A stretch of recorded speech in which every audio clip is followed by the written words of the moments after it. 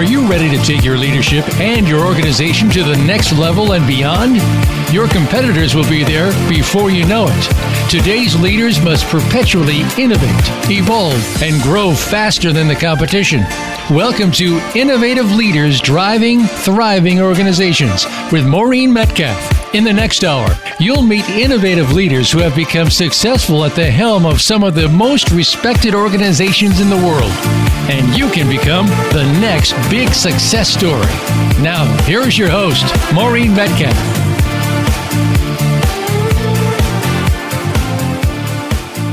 Hi, welcome to Innovative Leaders Driving Thriving Organizations. I'm your host, Maureen Metcalf. I'm the founder and CEO of Metcalf & Associates. I work with leaders and their organizations to identify the trends that will most likely disrupt their business and develop business strategies and business and leadership practices to leverage those trends to create strategic advantage. I'm a regular contributor to Forbes and the lead author on an award-winning book series focusing on innovating how you lead and transforming your organization. I'm also an adjunct faculty member at universities in the U.S. and Germany. My guest today is Brian Ferguson. Brian spent the past 15 years working in high-performance organizations, learning from leaders and decision makers in national security, the military, and technology. He used these experiences to build Arena Labs, a company focused on catalyzing human potential by leveraging the wisdom and experience of men and women who have achieved extraordinary success in the arena. Brian worked with a wide range of business and institutions to understand how to balance modern technology and the age-old first principles of high performance to construct adaptive, flexible organizations. Arena Labs focuses on heavily in medicine and specifically high-performance medicine. Before founding Arena Labs, Brian worked in a variety of positions in national security and defense. He worked in the Office of the Secretary of Defense. Early in his career, Brian worked in the White House and founded the Global Trends Group, a political and economic risk analysis firm. So I want this Voice America series to provide valuable information to leaders and emerging leaders that will prepare them to lead their organizations in the dynamic times we currently face. The more highly effective leaders we have, the better the journey. Also, I hope the show shares options that promote an environment where our national and global audience continue to find new ways to work together peacefully and effectively across borders.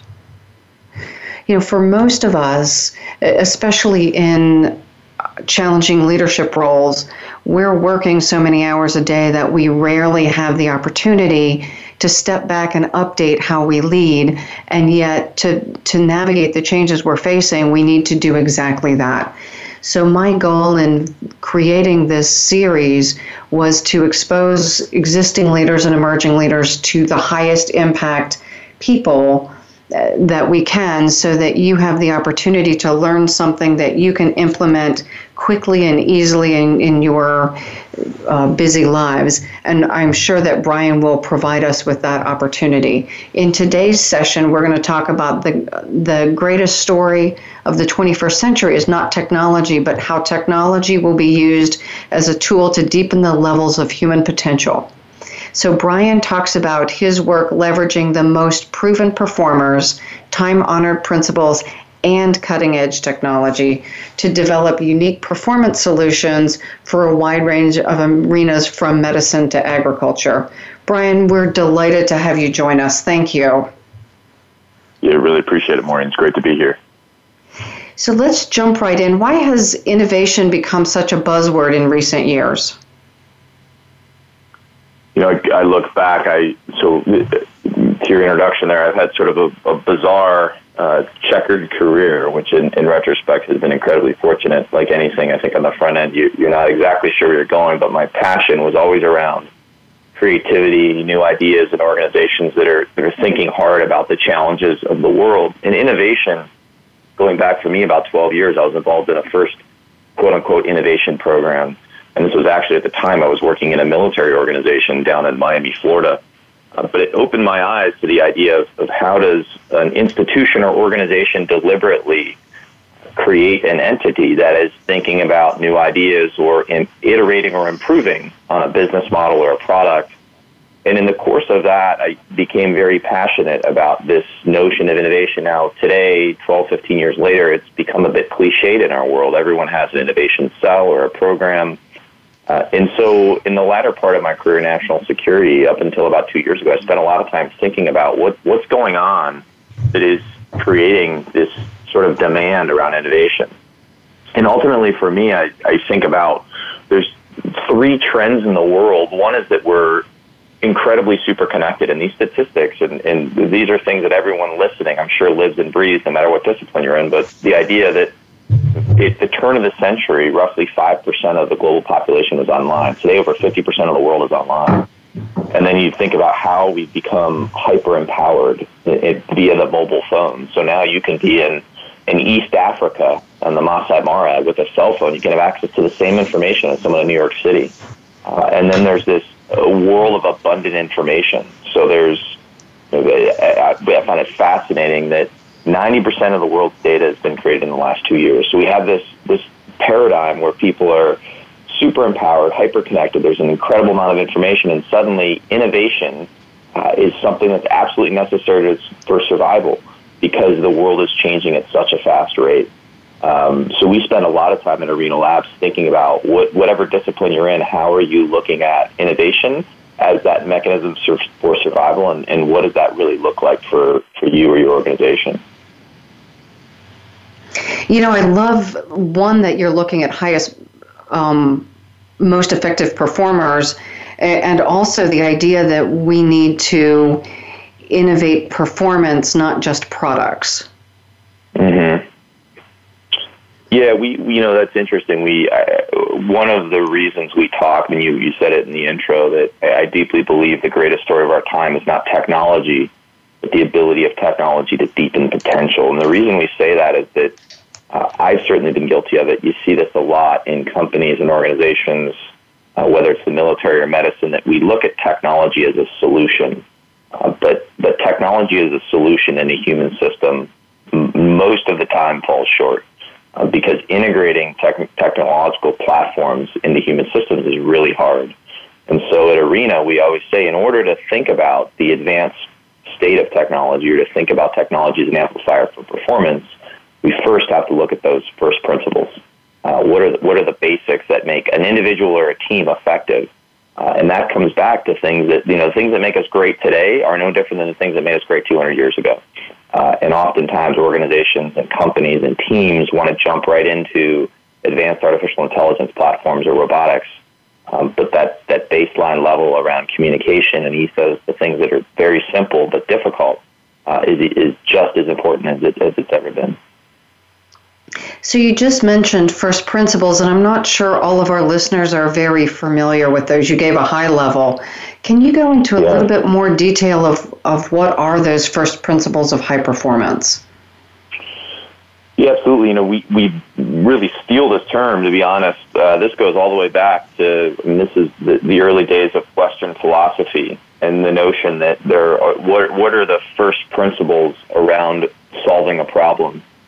And if you look at some of the early thinkers around logic, the idea was that you could boil any problem down to some basic core tenets or first principles. But in modern time, Elon Musk has really popularized this term again when he talks about whether it's SpaceX and revolutionizing space travel or Tesla and revolutionizing automobile travel or energy. He says he always starts with first principles. Let's boil a problem down to those core tenets. And so when we talk about human performance or team performance, and we're really talking about pushing the envelope around potential, we often say, let's start with those first principles. And when we're talking about the first principles of high performance, at the end of the day, they vary. But what we say is that unequivocally, the first principle of high performance, I don't care if you're the top heart surgeon in the world, if you're in special operations as a Green Beret, or you work in business, the first principle today unequivocally is humility. And it's not the humility that says don't boast or don't be braggadocious, but rather, no matter how good you think you are or how good your team is, you can be better. There's more to learn, there's more to teach. And that simple shift in mindset is incredibly powerful. And when you look across sports and medicine, et cetera, you start to see that people on the cutting edge, they have this hunger to learn that's rooted in humility. And then as we start to move through the rest of those first principles, part of what we do at Arena is often sit with an organization and think through how do those first principles apply to you, and what are the ones that then after humility rise to the top. And I can tell you, Maureen, that it usually ends up being some version of harnessing creativity and fear. And so what I mean by that is this is where a sports analogy, I think, is usually the easiest way to think about it, but we do work with someone named Dr. Andy Walsh. For any listener that doesn't know who he is, I heavily recommend Googling him. But he's really a pioneer in the modern world of human performance. I had a privilege of working with him early on in my career, and one of the things that Andy talks about is that when you look at a discipline, again, whether it's business or medicine, but let's take sport as an example, take Michael Jordan. What Michael Jordan really did to revolutionize basketball is he brought a creative edge to the game, and people who push the envelope in a discipline bring this creativity, and so that it allows the business or the game or the organization to evolve. That creativity often comes out of this sort of fear of performance, right? It's natural for us to worry about the future and how do we perform, how do we go to the next level. And so organizations and individuals that are able to find some creativity in that fear are those who really start to change the game or push the envelope. And you can look again across medicine, special operations, the new tech environment. And it's a really powerful way of thinking, and obviously that's something we can deconstruct because there's a lot in there. And then the third one that we always come back to, so we just talked about humility, finding creativity and fear, and the third is savoring the grind. And it sounds a bit trite or cliche, but I'll tell you that again, in a world where things can be so easy or seemingly easy through technology, organizations and leaders who know how to grind and savor that grind, the hard work of being quote unquote in the arena, that is a core tenet or first principle of becoming high performing in today's world. It's interesting. We built a set of leadership competencies based on the kind of the level 5 leadership model, and humility is the first one, same as yours, and it is not being overly humble, so as you said, but focusing on the mission rather than myself, and that ability to reflect and recognize that we continually need to learn. Yeah, it's powerful when you see it, because I think a lot of people, there are disciplines or environments where that's seen as weakness. But again, when I've worked, we've been privileged the last 2 weeks as an example. 2 weeks ago, we were down at a hospital, and one of the folks on our team was a Blue Angel. And he talks about, as the Blue Angels here, for those who aren't familiar, they're a group of F-18 fighter jet pilots that do air shows around the world. They do about 300 air shows a year. And before and after every single show, they have this ruthless deep dive into how they could do their show better, how at the individual level they can improve. And when you hear one of the best fighter pilots in the world talk about that process, it's really enlightening. And then, this last week, we were just in Washington, D.C., at the nation's capital Level 1 Trauma Center. So this is a place that deals with, the shooting that happened at the congressional baseball game last year. They handled the intake of all those individuals who were shot. And the director of trauma there is a guy, again, who's at the top of his game, incredibly well-respected, and yet he's sitting in a room saying, how can we do this better? How can we rethink or reimagine our processes? And that simple humility to learn and change and again, innovate is incredibly powerful in today's paradigm. Well, and then the other thing you said that also really resonates is embrace the grind. That may not be exactly your wording. Yeah, savor the grind, absolutely. Yeah. Much of what we do means we just show up and do the work we're here to do. And often what people see of what we do as leaders looks really exciting, but behind the scenes, it's a grind often. Absolutely. And I think I'm not a cynic. I mean, there's a lot of people who get very cynical about, quote unquote, the millennial generation or where the world's going. I think there's a lot of beauty and opportunity in the way technology has allowed us to connect and evolve. But one of the things I do get that worries me a bit, personally, I try to stay off social media. because it's easy to get trapped in that idea of seeing other people's lives as either being easy or coming together beautifully. And at the end of the day, we know that, when you take these people who are icons, whether it's Elon Musk, Oprah Winfrey, these leaders in our world, and you reverse engineer where they came from, there's an incredible grind to get there that is amazingly powerful, but is easy to overlook. And so what we love about our work at Arena Labs, and really the namesake comes from this quote from Teddy Roosevelt about that grind, is that the people who are willing to stand in the arena and sort of take the punches and sweat and bleed a little bit to learn, that in today's world, that just is, a lot of folks overlook it for ease of technology or social media. And what you learn is that it hasn't changed. And so the ability to savor that grind is really at the core of amazing individuals and organizations in today's world. I realize I'm probably now belabored. I've had the incredible opportunity to interview people who are at top of their game across a broad range of fields, everything from extreme athletes to world leaders. And I think all of them have in common that they can talk about failures where they use those deep personal failures or shortcomings to change their lives and propel them to a place that is significantly more effective than where they were initially. No, absolutely. And there's, I think a lot of writing and phenomenal individuals who talk in depth about failure and thinking about failure as a catalyst for introspection and evolution. I think each of us, and there are profound levels of failure. There's even at the individual emotional level of loss in life, there's a lot we learn in those moments. But I do think, when we bring this back to high-performing teams, what we see is that leaders and teams or key members of teams who understand how to cultivate failure in a positive way for learning and innovation. There's this culture that's inculcated into a team that's really powerful. And so you think about, obviously there's certain environments that are quote unquote no fail. That's, a special operations team on a mission or a surgical team doing heart surgery. There's an element there where, of course, life and death, that you can't fail. But there are micro failures or things that we can do that allow us to get better. And when we build infrastructure in a team around that as a learning point to better the entire team, rather than to sort of sweep it under the rug or talk about it as a major point of weakness, that simple, again, evolution in thinking is powerful. But I also recognize that there are plenty of organizations where if the level of trust hasn't been cultivated where people can talk openly about failure at the individual level or with a teammate, it really precludes that evolution. So again, going to that next level to the folks you're interviewing, extreme athletes, et cetera, they come from worlds where failure is just considered part of learning and growing, and that's really powerful.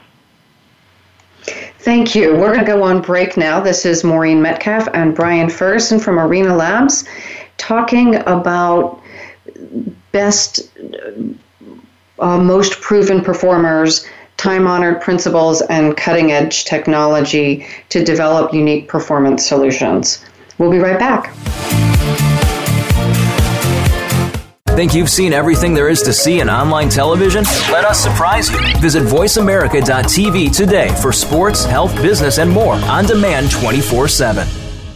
We all hear about information security, identity, and privacy threats. The more technology becomes part of our lives, with more data created to provide insights about our lives, the more concerned we need to be. That's why it's important to tune in to Data Security and Privacy with the Privacy Professor. Host Rebecca Harold is an internationally recognized expert in these areas. Rebecca and her guests will let you know how to keep your business and personal data safe. Listen live every Tuesday at 5 p.m. Eastern Time, 2 p.m. Pacific Time on the Voice America Business Channel.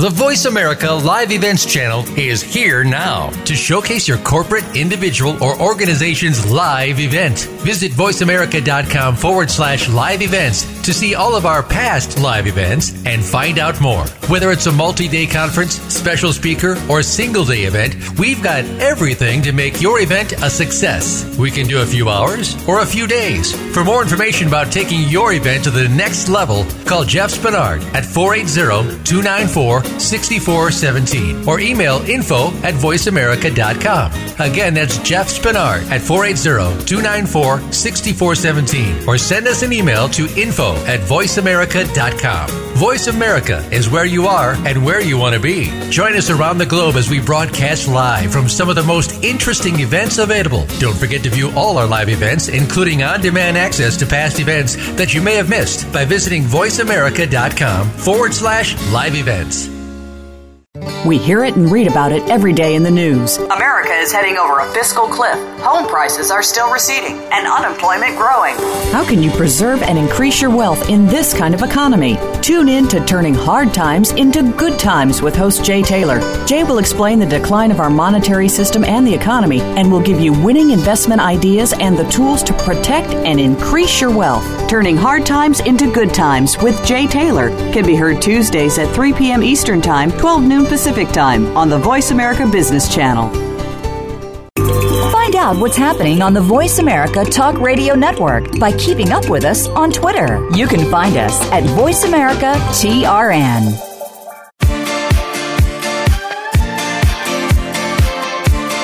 You are listening to Innovative Leaders Driving Thriving Organizations. To reach Maureen Metcalf or her guest today, please call 1-866-472-5790. That's 1-866-472-5790. Or send an email to info@metcalf-associates.com.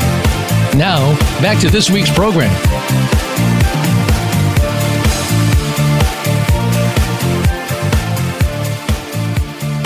Welcome back to Innovative Leaders Driving Thriving Organizations. Today our guest is Brian Ferguson. So Brian, you've talked about technology not being the primary driver, but an enabler or an amplifier. So let's shift a little bit to technology and Moore's Law and the idea that the technology we have at our fingertips is accelerating at an increasing rate. Yeah, absolutely. So I guess taking a step back for a lot of folks who might not know what Moore's Law is, I certainly didn't until several years ago. But for context here, as you said on the front end, and we briefly discussed, I've sort of had a weird career in a number of disciplines. When we talk about national security, that's working in a place like the Pentagon where you've got intelligence and diplomacy and military worlds all coming together. The reason that's fascinating is these end up being global challenges, obviously spread across a world that's changing. And so when I was in the early part of my career in national security and then later in the military, there was often this sort of unspoken reality underneath, whether that was strategy around the world for security or on the battlefield thinking about tactics. And that reality for me was that the world seemed to be changing at a faster and faster rate than we could keep up with. And so because I'd had this weird career where I was first working at the strategic level of national security, so in a place like the Pentagon, and then I went into the military. I was older when I'd gone into the military, and I'd already had this sort of strategic perspective that a lot of folks end up getting later in their career. So I kind of did my career backwards, if that makes sense. And so here I was now at the quote-unquote tactical level. What I found is that the things at the tactical level were changing equally, if not faster, than the things I'd seen at the strategic level. As I grappled with what was going on, I stumbled across some work by a gentleman named Ray Kurzweil, who's at Singularity University. And we don't need to go into too much depth, but Singularity University is now based out of NASA Ames Research Park in Silicon Valley. And what they look at is essentially, this is an oversimplification, but the impact of Moore's Law on society. So I went through their executive program back in 2012. And I often say that we all find a set of ideas that seem to make the world clear for us. When there's something we can't quite articulate or it just seems to be bothering us as leaders, and we suddenly stumble upon an explanation. It's incredibly enlightening. And so for me, that was singularity. And what singularity talked about is the idea of accelerating technology. So they use the terminology exponential technology. And that, again, goes back to Moore's Law, which is the namesake comes from Gordon Moore, who was one of the founders of Intel. And for the purposes of oversimplification, just for listeners who this concept is new, Moore's Law essentially says that every 2 years, the density of a processing chip, so processing power in our cell phones or our computers, it doubles. So every 2 years, it's getting twice as fast, which means it's exponential. So something that doubles every 2 years, if I take 30 steps in a linear fashion, I would go 30 yards. But if I take 30 exponential steps, meaning each step is twice as long as the previous step, I could circumnavigate the globe 27 times. And so it's something that's growing exponentially. It's hard for our minds to comprehend because it just grows so fast. And so Moore's Law is putting into practice this idea that I was struggling with, which is why are things moving faster and faster? And so the reason that's relevant in today's world, if you think about just our cell phones, how much capability in 2 years, if something doubles, we suddenly have this amazing amount of processing capability at our fingertips. And the reason that's important for anyone today, again, whatever field you're in, is it comes back to this deeper notion that the world seems to be moving at a faster and faster rate. So when you talk to leaders in any field, in agricultural or medicine or sports, you often hear people say things like, I just can't keep up. There's too much, I don't have enough time. And the reason that's a really profound, important statement is that we all feel it because of Moore's Law, because technology is forcing us to move as a society in what seems like a faster pace. And so we talk pretty consistently about Ray Kurzweil's work and the idea that the rate of technology change over this century is going to be 20,000 times what it was in the last century. So yeah, it raises the question of how do we integrate that technology into our lives? And for me, the big question is, how do I personally keep up just as a human being? And then how will I keep up as a leader? Yeah, and that's spot on, Maureen. I think everyone, even people who work in technology and are passionate about it, I mean, a lot of people on our team who think about tech in depth, and they still think about a new version of software. Suddenly, now we have artificial intelligence platforms that are fundamentally changing how a Navy ship operates, as an example, or potentially how we drive in terms of autonomy. And so all of those trends they're challenging, and they if we bring this back, we bring Moore's Law back to two things. One is that just recognizing accelerating technological change is important for leaders, because if we begin to recognize it, it actually changes strategy. And what I mean by that is, let's take as an example, if you're someone in the Pentagon who 20 years ago, you might think about a strategy as something that was 10 or 20 years out. But again, in a world that's changing as fast as it is, it's really difficult for any of us to think about strategy beyond a 1 to 2 year horizon, because the world's just going to be so different. And so if we pull that thread a little more, that means that strategy is actually no longer about this, about how we're thinking about our adversaries or our competition, but instead, how do we organize ourselves? So as a business or as a medical institution or in the military, the way that we organize, if we can build teams and structures that are adaptive and flexible, we can be prepared for that change. And then to your question, Maureen, or your point, at the individual level, what does that mean for us? Danny Kahneman, obviously Nobel laureate, amazing thinker. He wrote Thinking Fast and Slow. He's got this great quote, and a friend that we work with, a guy named Dr. Preston Klein out of Wharton, had asked Danny Kahneman, what happens when the rate of technological change outpaces the rate of learning? So one more time, when the rate of change in our world, think about information technology, when that outpaces the rate of learning, what happens? And Danny Kahneman's response was, experts cease to exist. And so you see this in any field. if you are a surgeon who went through medical school 30 years ago, the world has changed dramatically. And if you haven't figured out how to evolve your own learning style, you probably feel pretty far behind the power curve. And the same applies if you work in the military as a leader, or if you run a business.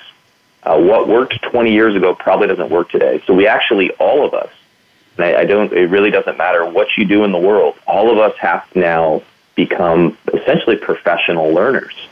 Because once you go through school, you're just starting your trajectory in learning, because the world's going to be very different just 2 years from now.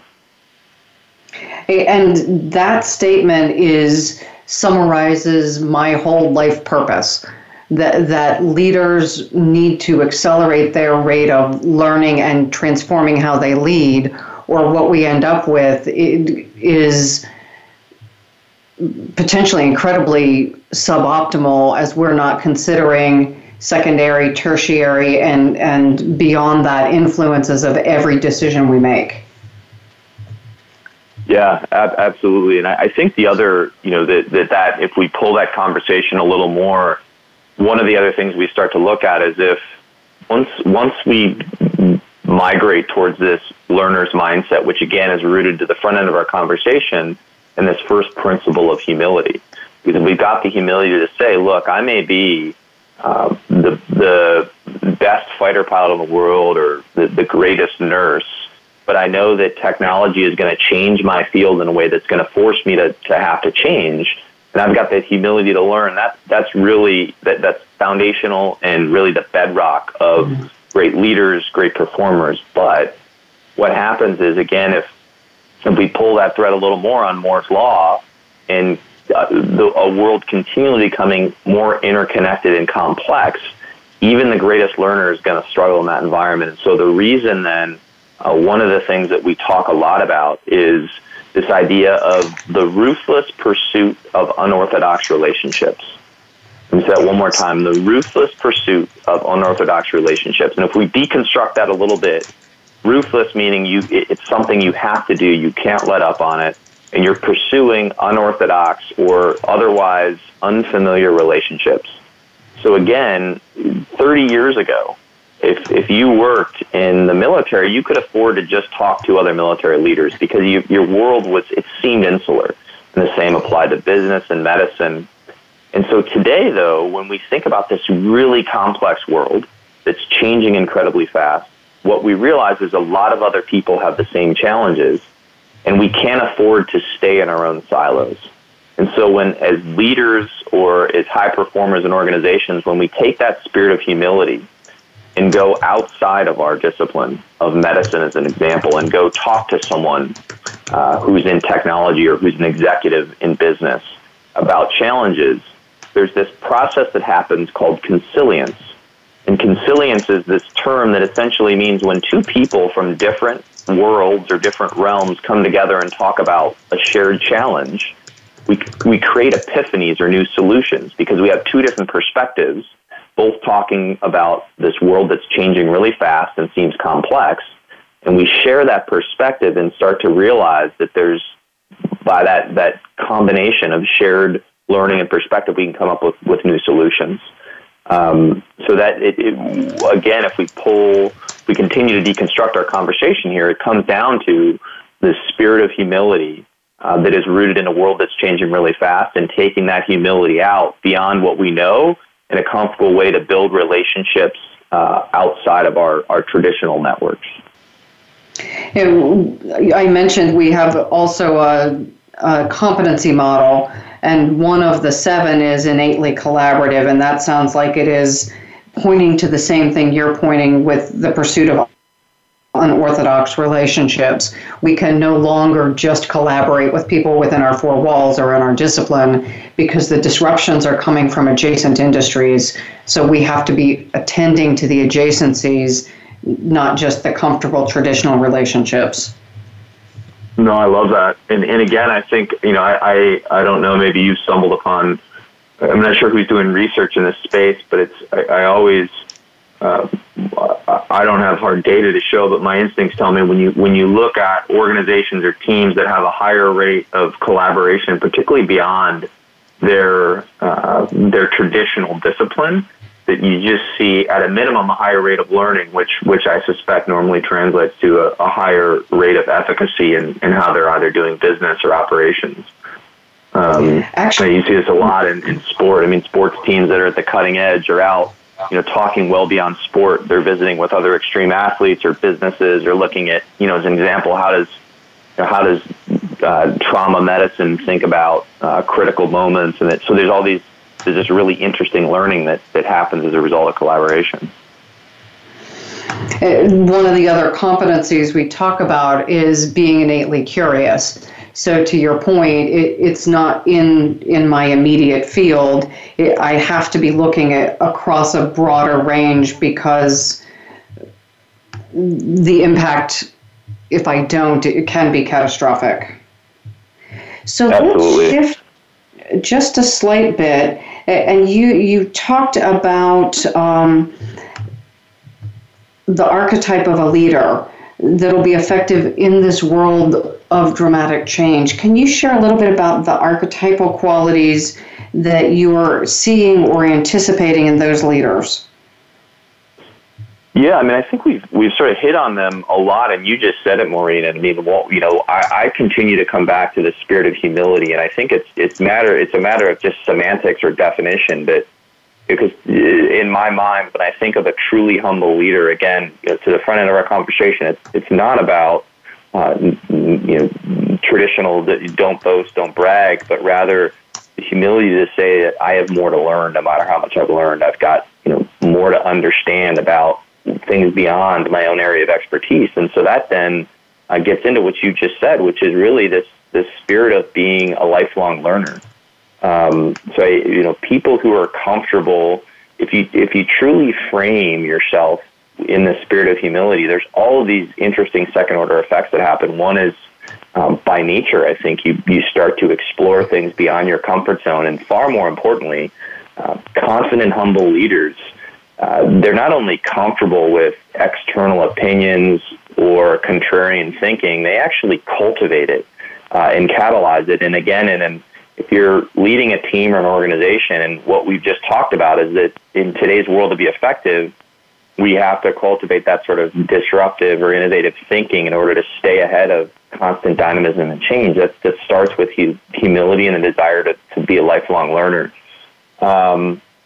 Then there's this idea that we just touched on about consilience, which again, I think it comes back to humility, but which says if you're building a collaborative environment and you're going out truly pursuing unorthodox relationships in this sort of ruthless manner for survival of your team or your organization, that's going to lead to consilience. That's going to lead to people finding solutions that are perhaps already in practice or just haven't been fully articulated by someone in another discipline. And then lastly, if we bring that back, it's really, I think it starts with humility and the spirit of lifelong learning. But the last one is increasingly being comfortable in dynamism. And I know that's not easy. There's some people who really prefer structure and predictability.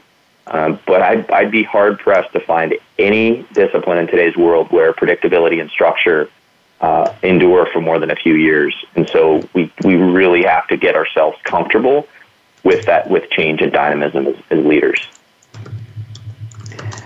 Brilliant. On that note, we're going to take a break. This is Maureen Metcalf and Brian Ferguson, and we're talking about the rate of technological change and the things we need to do as leaders to adapt to that change and amplify the positive benefits that we can experience as a culture and as a world. We'll be right back. Think you've seen everything there is to see in online television? Let us surprise you. Visit voiceamerica.tv today for sports, health, business, and more on demand 24/7.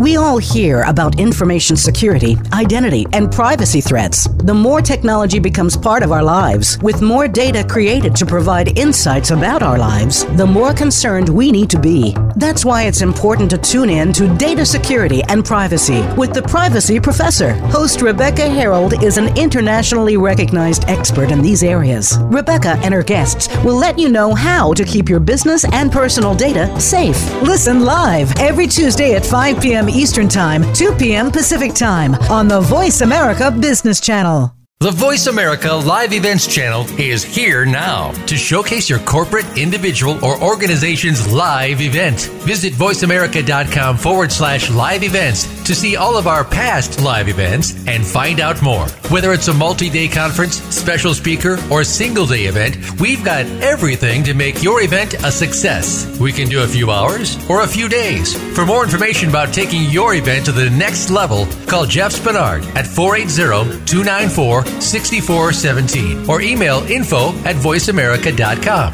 Again, that's Jeff Spinard at 480-294-6417 or send us an email to info@voiceamerica.com. Voice America is where you are and where you want to be. Join us around the globe as we broadcast live from some of the most interesting events available. Don't forget to view all our live events, including on-demand access to past events that you may have missed by visiting voiceamerica.com/live events. We hear it and read about it every day in the news. America is heading over a fiscal cliff. Home prices are still receding and unemployment growing.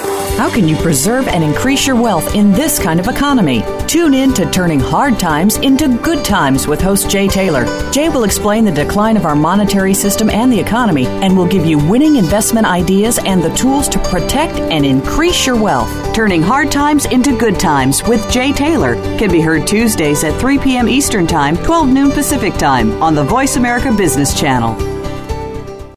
Find out what's happening on the Voice America Talk Radio Network by keeping up with us on Twitter. You can find us at Voice America TRN.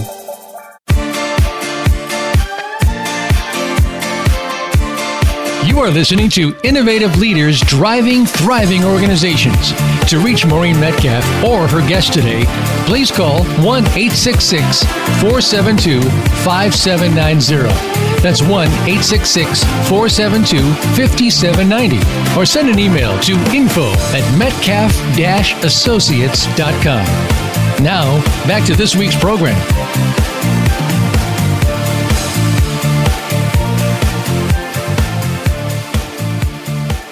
Welcome back to Innovative Leaders Driving Thriving Organizations. Today we are joined by guest Brian Ferguson. So Brian, what challenges do all modern leaders face in your opinion? Yeah, this is something that we continue to explore, Maureen, and it's I don't pretend to have the answers in total in any way, but I can tell you that we're privileged to work across this incredibly wide domain. So we've worked again in national security with special operations personnel, with fighter pilots, with people doing really interesting work in the military, diplomacy, and then we spend a lot of time in high performance medicine working with a lot of the world's top surgical or medical leaders and nurses. And then we do a lot of work in the extreme sport or pro sports space. And so we're privileged to see people struggling with what ends up really being a common set of challenges. And so when we boil those down, I think there are three that seem to be profoundly, I suppose, or acutely prevalent in just about every discipline. And so the first is this idea that every leader is trying to simplify complexity. So if we revisit the entire conversation to this point, it's really about this world where there's suddenly a hyper-connected world with people who are incredibly empowered at the individual level. There's a massive amount of data. And if you throw on top of that Moore's Law, the idea that every 2 years our technological capabilities are doubling, there's suddenly this radical change that's forcing us to change our organizations, how we function, how we look at the world. And as we're all interconnected, it suddenly feels amazingly complex.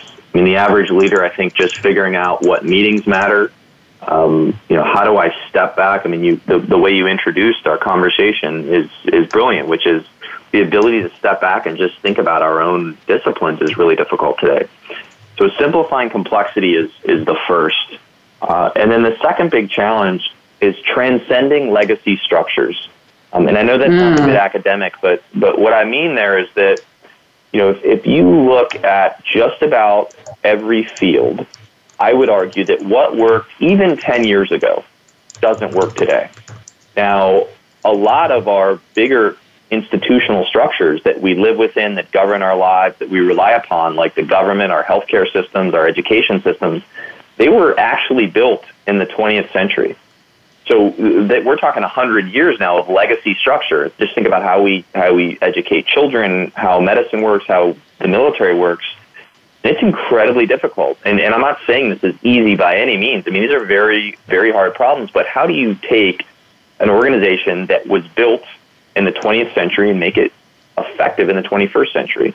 So transcending that legacy structure is not only difficult, but the reason it's so vital is that there's this great quote. So Warren Buffett's longtime business partner, Charlie Munger, I'm sure this has been talked about on this podcast, but he talks about mental models of the world. And he argues that all of us have these mental models that we rely upon. And one that he talks about is this idea that the territory is not the map. Let me say that again. The territory is not the map. And so what we mean is that if you think back to, take banking as an example. So we did work with the Federal Reserve. Federal Reserve, again, built in the 20th century. And the Federal Reserve breaks the world up, or the United States up, into these 12 very clean regions. So you got 12 regions in the Federal Reserve that they then govern finance. But you think about modern finance, this global networked paradigm, nothing really stays cleanly in any of those 12 regions.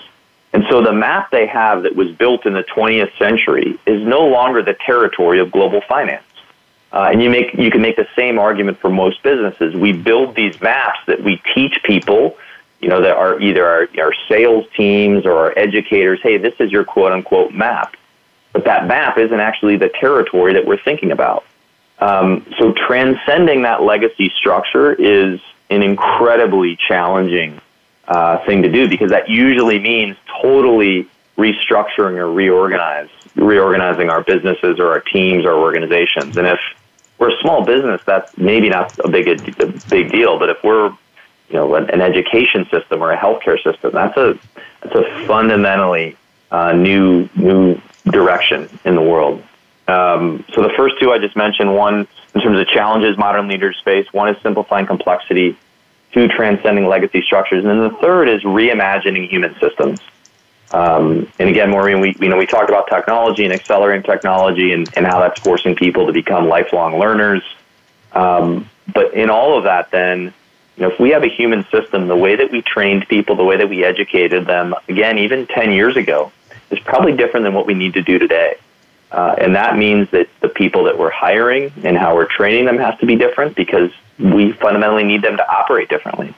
And when we talk about massive organizations like the Department of Defense or a healthcare system, it's one thing to say, but that's really difficult to do.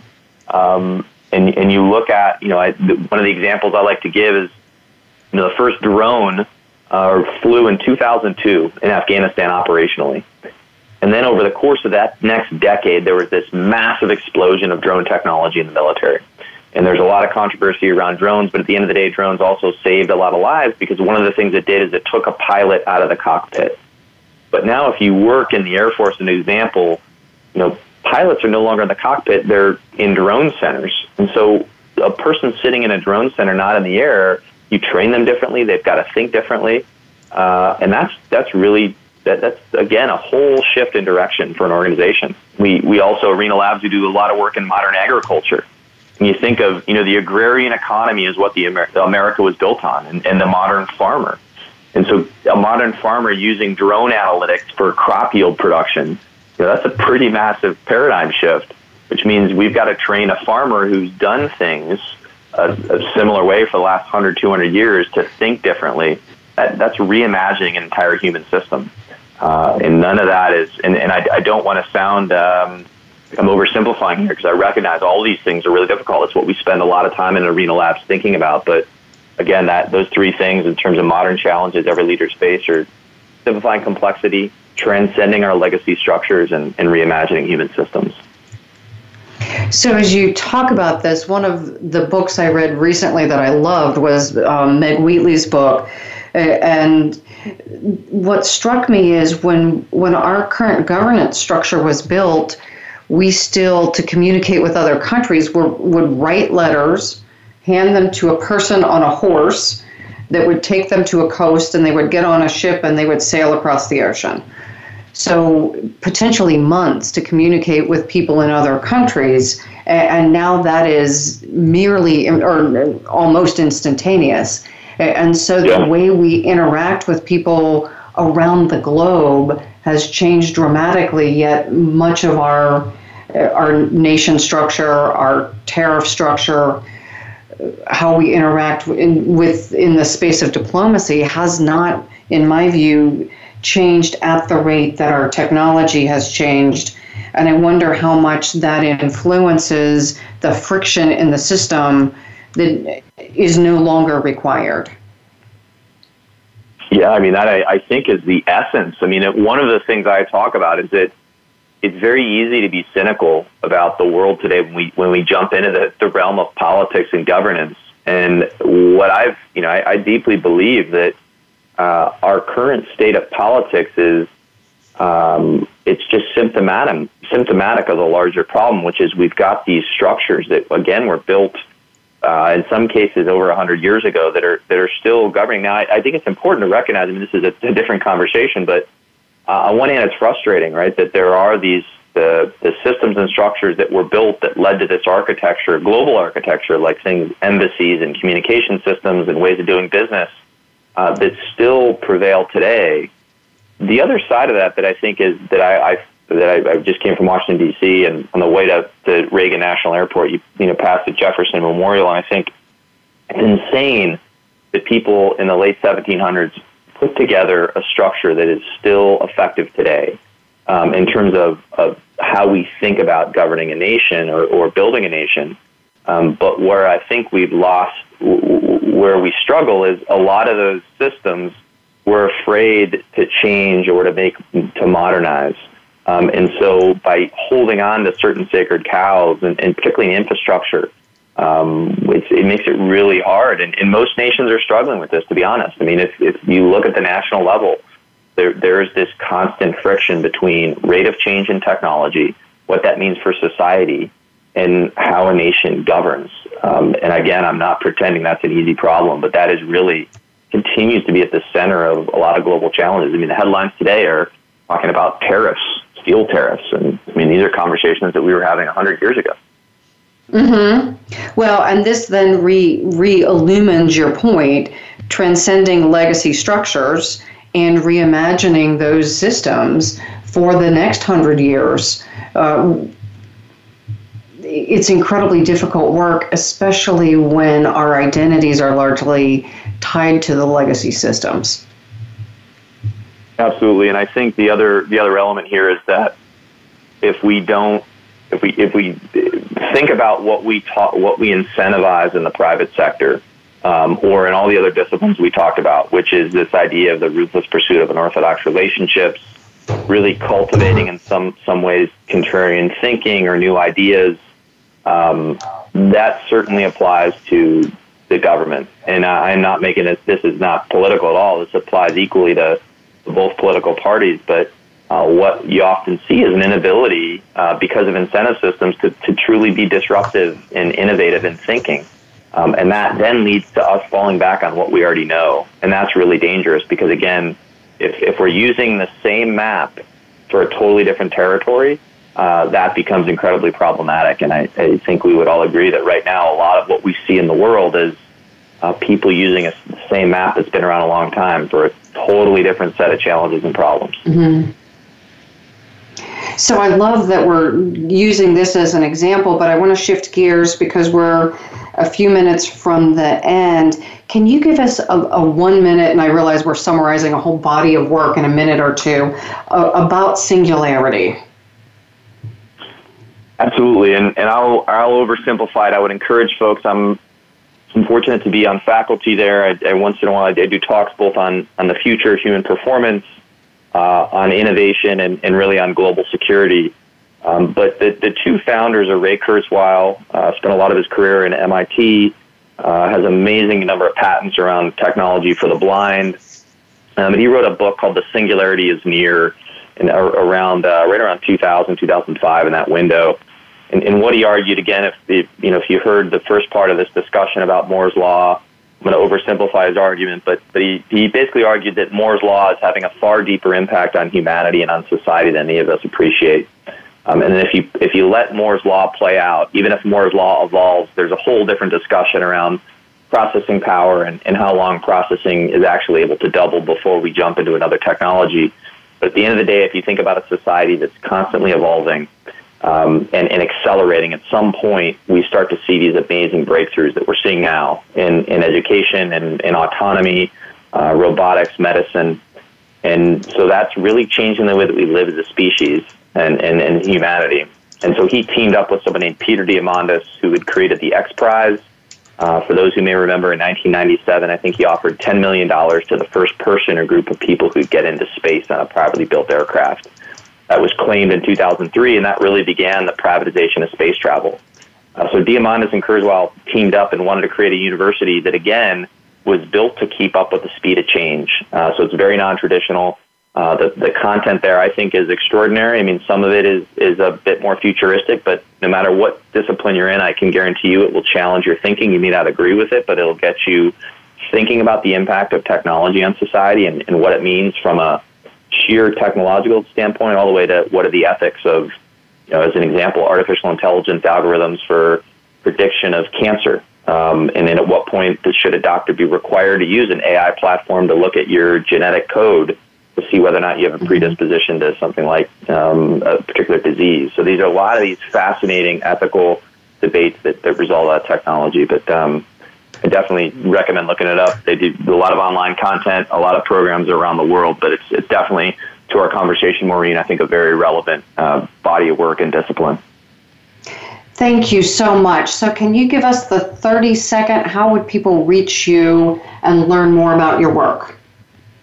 Yeah, I appreciate it, Maureen. I'm probably not a good guest in this regard because I actually believe that there's some value in sort of contrarian thinking on our end at Arena is staying relatively off the radar when it comes to social media. So we don't do very much online at all.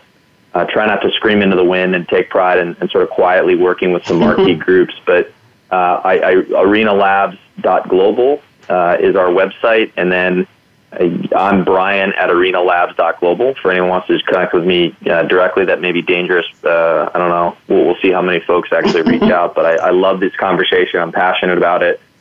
Most of our work right now is in high-performance medicine. So anyone who works in the field of medicine who's interested in thinking about how we optimize the modern surgical team, from the nurse to a surgeon to how that team functions, we do a lot of work there. We have, I think, a world-class, unprecedented team in that space, and it's a passion of ours. But love continuing this conversation around performance, technology, or really the future human potential.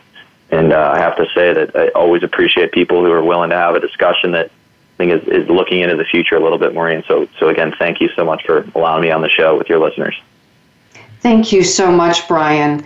We really appreciate your insights and the idea that contrarian thinking is so valuable. Much of our philosophy, while we're using slightly different words, is so aligned. And I appreciate that we are encouraging people to think about the big disruptions, transcending legacy systems, reimagining human systems and human potential. So for our listeners, I hope you heard something that you can put into practice or continue to reflect on this week and going forward. Please leave us comments, either reach out to me directly, info@metcalf-associates.com, or go to our Facebook page, Innovative Leaders Driving Thriving Organizations, and we look forward to connecting with you again next week.